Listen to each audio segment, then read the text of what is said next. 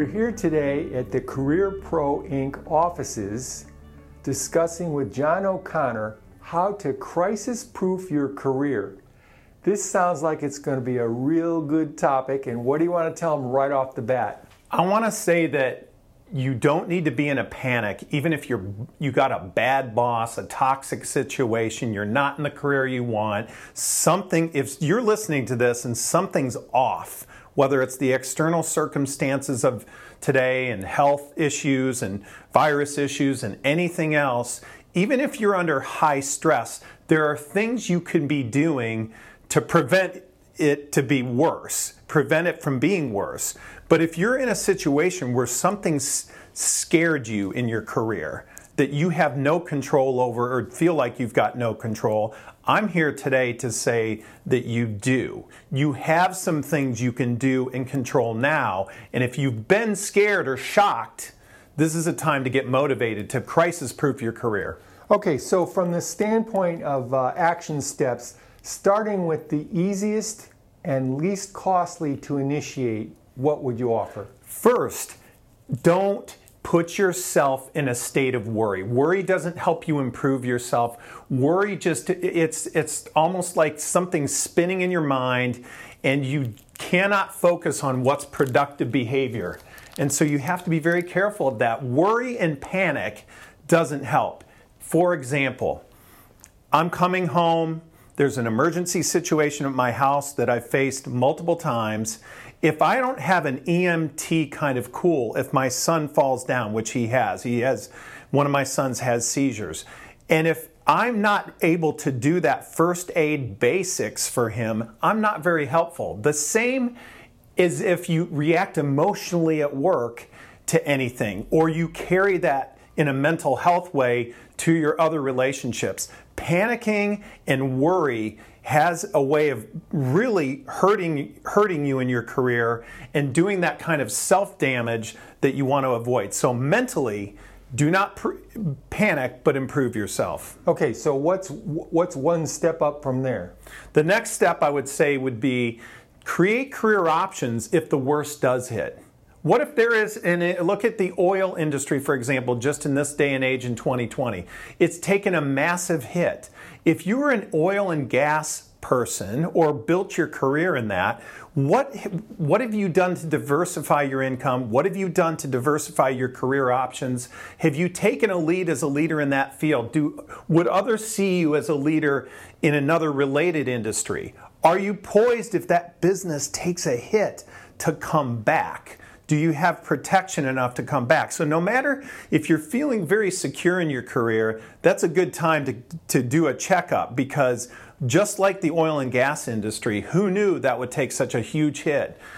Even in the day and age of pipelines opening up in the United States, us becoming energy independent, I think the trend looks good for that. That's good for the United States, but how's your career going? So one corollary to that would be, at any given time, but particularly at good times, you could start to explore which of your skills are transferable to another industry. And force yourself to discover those skills and put those to use. You can trial those skills in another industry, in the startup or early stage company community. You could find out if some of those skills are transferable. You could begin looking into reading, writing, studying, quietly building certifications in, or even some kind of building association connections in another or related field.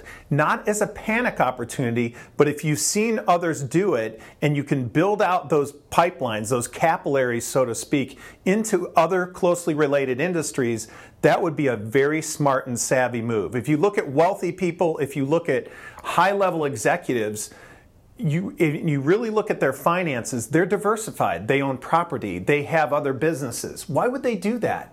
Because they realize sometimes the middle manager folks, the middle people, even people early career, many of them don't realize they should diversify, and they can, even if they don't have lots of money.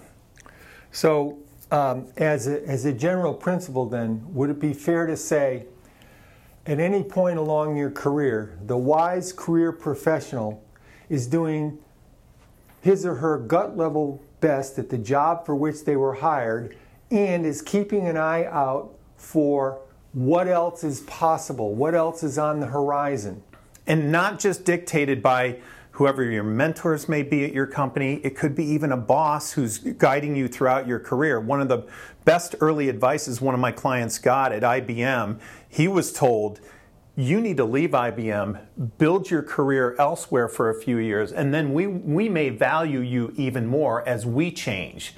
That person did that. They went from hardware manufacturing PCs at that time to a service industry consultancy. He came back with those skills after he was with Deloitte, and he was more valuable. I think you need to force yourself into change sometimes to come back even stronger. Now, a lot of people still want that, boy, if I could just finish out my career here or have a long, long career at this company. Well, that time is really past us. You need to be looking beyond just your job, just that mentorship, and go outside to build your skill set.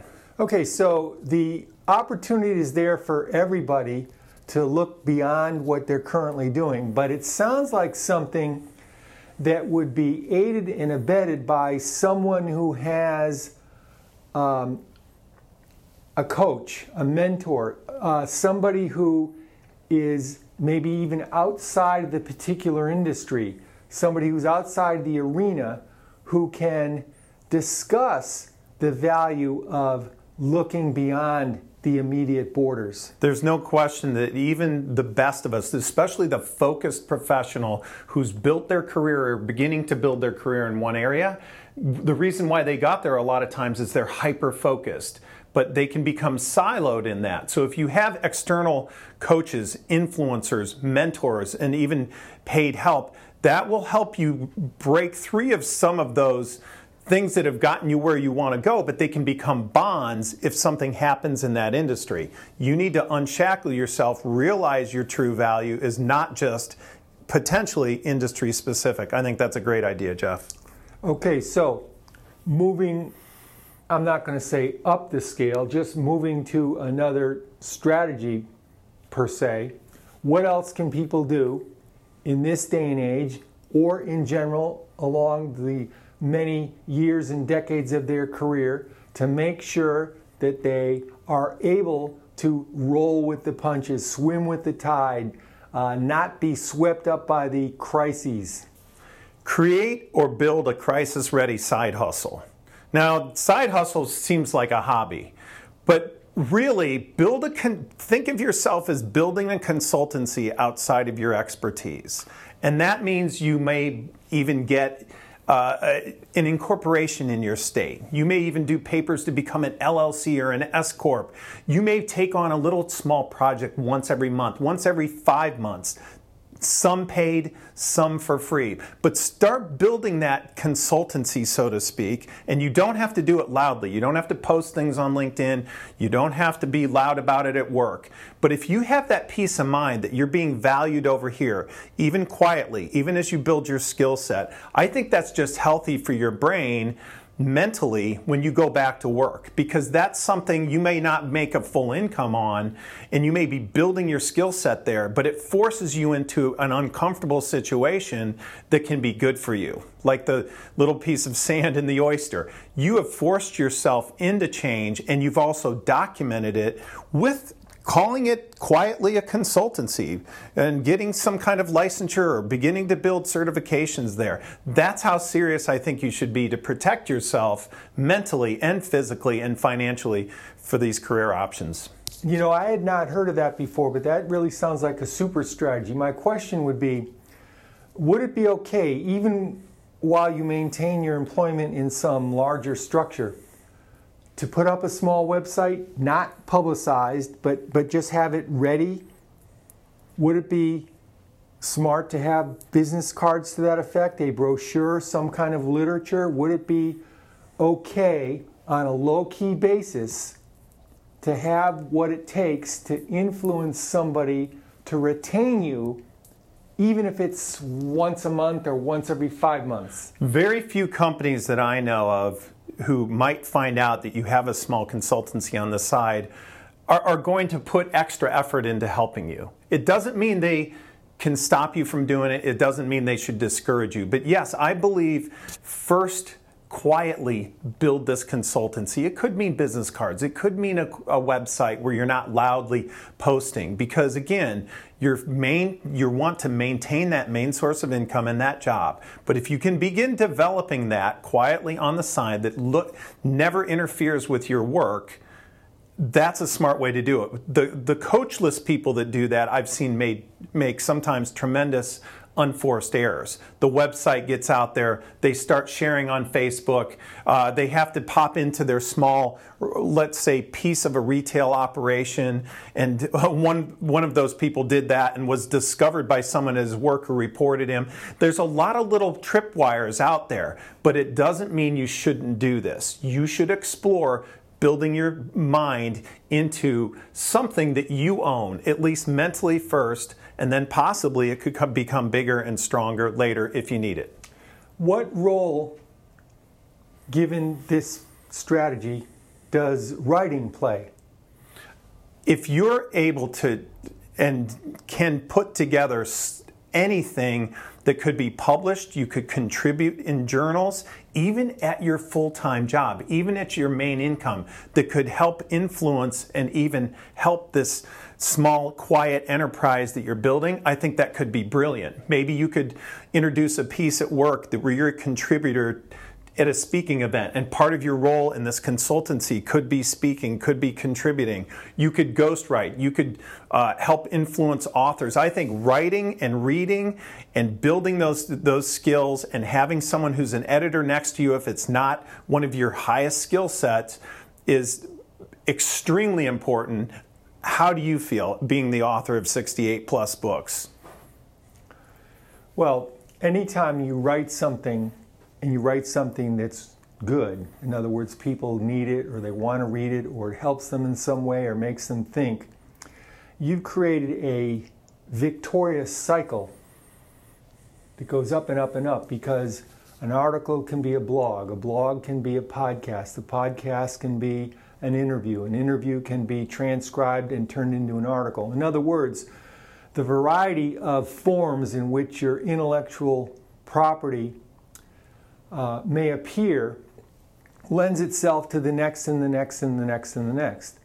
Even if you wrote a book and no one wanted to publish it, let's say you went through the exercise of writing a full-length book and no one wanted to publish it. Suppose it's 16 chapters. You'd have 16 articles already. You'd have an endless supply of blog material. You'd have an endless supply of audio scripts and so on. So as we wrap up here, and that's wonderful information and insight, thank you. I really do believe that you should expect, even it could be a month of crisis in your job. It could last months. It could be a devastating blow to your industry, in which it looks like at just the present moment, the oil and gas industry. It may come back, but you should keep that even keel as you build your mindset outside of work without taking anything away from your absolutely excellent performance at work. I think it's healthy, it's smart to do. This is the day and age where we've got the internet, we have all sorts of resources. There's no excuse why you can begin to crisis-proof your career no matter what comes at you. And hopefully it isn't a personal health situation that's the toughest. But start building those capillaries, that root system, that network, and do it the right way and with coaching and counseling. Wonderful.